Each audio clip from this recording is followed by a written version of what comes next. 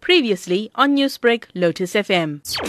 So the reason we went for virtual as well this year, the year that it is today, with all the regulations and so forth, and we started planning the events, we're still in lockdown. Now, obviously, we can't cater to a live crowd during lockdown, but as soon as we got out of lockdown, we realized that we can actually host the events. And after every show, over the past few years, what we'd get from people is, after the show, they'd request a DVD of the show.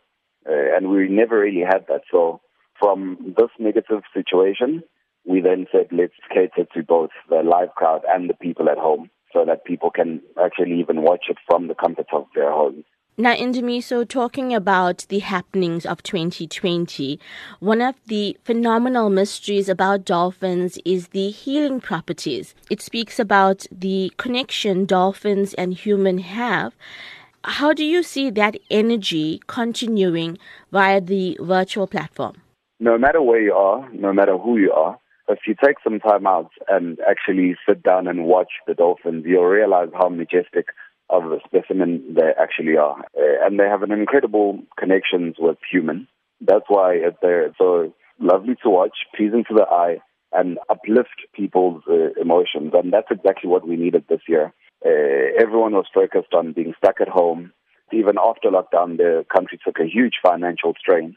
People lost their jobs, people took pay deductions. And what better way to end this year with making people realize that there's still a brighter side.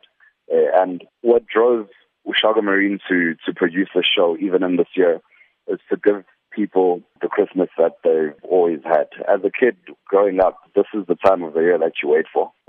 And it would have been a shame to not give people and deliver to people that feeling of joy and being with their family and sharing gifts and love.